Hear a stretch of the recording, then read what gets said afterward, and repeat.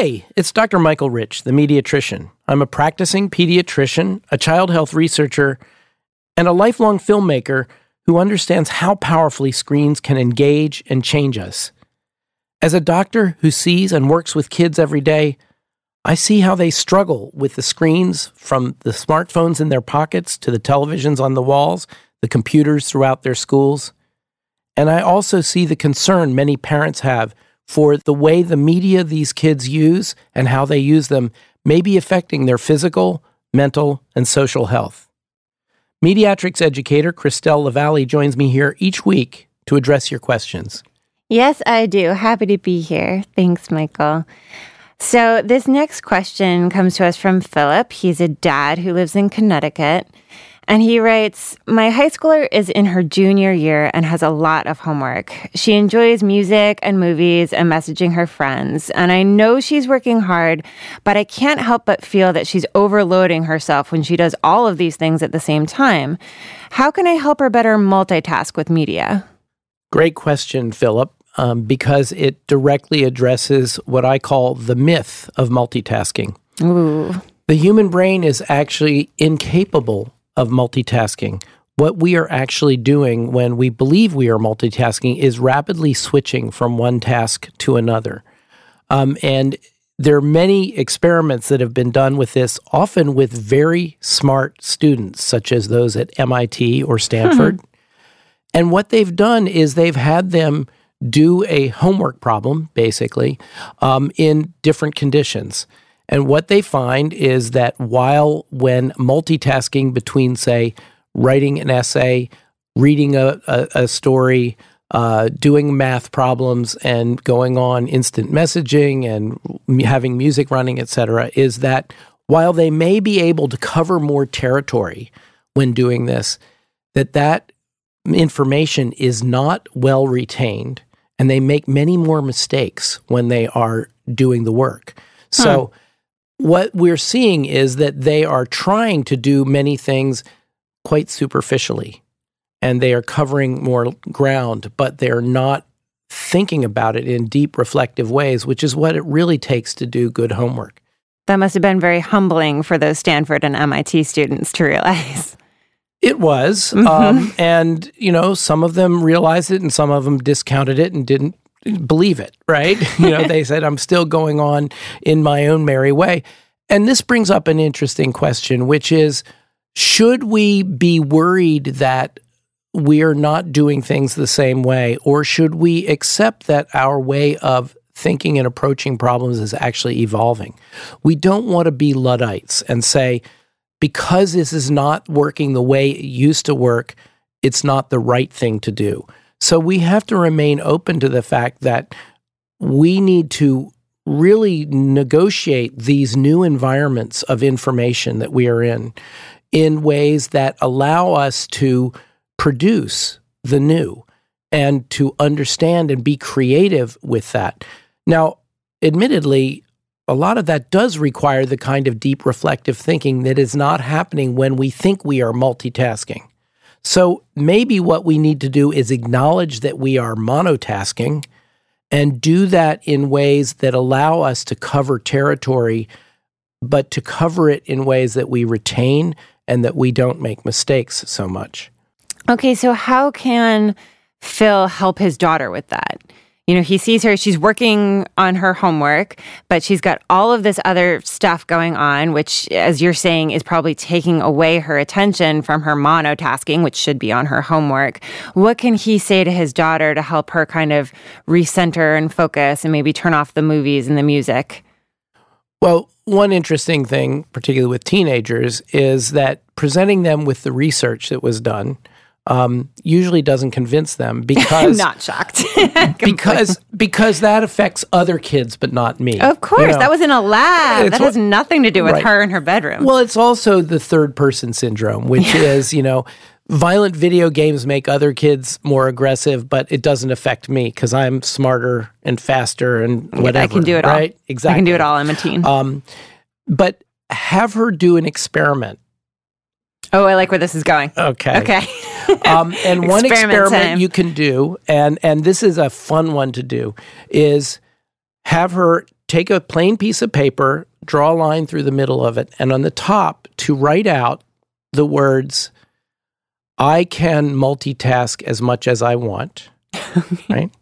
And then on the second half to write 1 through 21, the numerals. Okay. And to time that.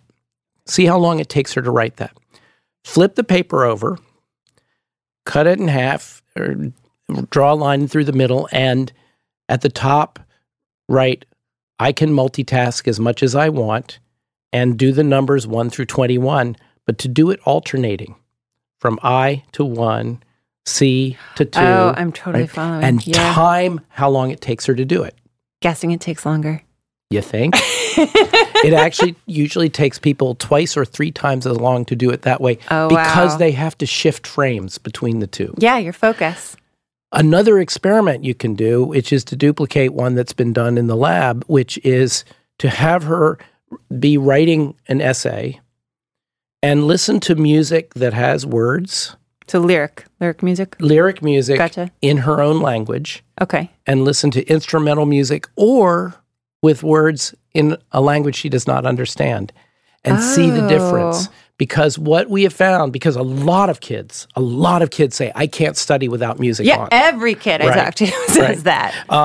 And what we find is that even songs that you know by heart require cognitive energy to interact with. Because you're like singing along, you've got it, you know it's coming up, you like it. Absolutely. Okay. Absolutely. And we actually had an interesting sort of point in science where people believed the Mozart effect. In other words, when kids were listening to Mozart, their mathematical skills were better. Smarter. Yeah. Right. And what actually they were measuring was the fact that Mozart did not have words.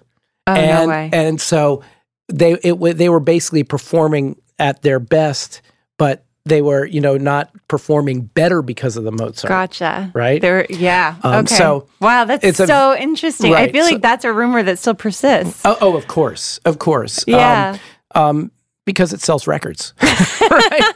Anyway, but no, I think that we need to really think exactly about what we're doing and do it in a way that is not caught in the past, in the sense of the way I did homework was the way it always has to be done.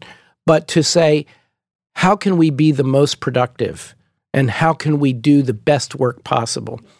And I think there's not enough attention given to reflective thinking. And here's another thing that's slightly related to this that I'm hearing a lot from educators, and that is that kids are not bothering to memorize things, to really understand and basically integrate into their knowledge base how photosynthesis works or what the Civil War was, et cetera. And what they find is that they will say, I don't need to learn that. I can Google it. Oh, but what they don't have as a result is the building blocks to put together ideas in new ways. And so if they are not, they're not putting together those elements that allow them to reconfigure and think about things in a new way. And so that's really the value of reflective thinking, because it's the basis of innovation and creativity. That's so good. So after Phil has kind of created this lab in his daughter's bedroom and shown her, okay, you're not so great at multitasking like you think you are. Also, we know that it's really important for his daughter to have that reflective thought. What can he recommend? How can he give his daughter a really good study space or homework space? Well, rather than giving his daughter a homework space, have his daughter design it with him. Oh, in other words, like that. I think she'll like that too. Right, because again, if you can give her ownership over this, you can harness her desire to do well, and you can actually have her demonstrate to herself, not to you, how well she does in all these conditions, with music, without music, with words, with other screens going on, etc. Okay, because I feel like she'll say, okay, this is my perfect setup, and it's got the music, it's got the movies, it's got the phone out, all of that. Right. So this is going to be almost like a trial and error type situation, Sure. a negotiation between her and dad about, Yeah, and let's face facts. Regardless of what she says she's going to do to Dad, if she doesn't believe that she does better in a monotasking situation, she's going to sneak the other stuff in anyway. True. Right? True. I mean, she will have that English essay front and center on her computer screen when Dad walks by, but it's hiding the music she's downloading and the videos she's looking in, the instant messaging windows that are open underneath it. Thank you so much, Philip, for writing in and sharing your experience. I hope this advice was helpful for you. For our listeners out there who are interested in more subjects like this, as well as the science behind them, you can find all of our resources at askthemediatrician.org. You can also connect with our Mediatrician on Twitter at Mediatrician and submit your own question at askthemediatrician.org. Thank you so much for listening, and please make sure that you subscribe and share this podcast. Enjoy your media and use them wisely, preferably one at a time. And enjoy your daughter and help her to study wisely.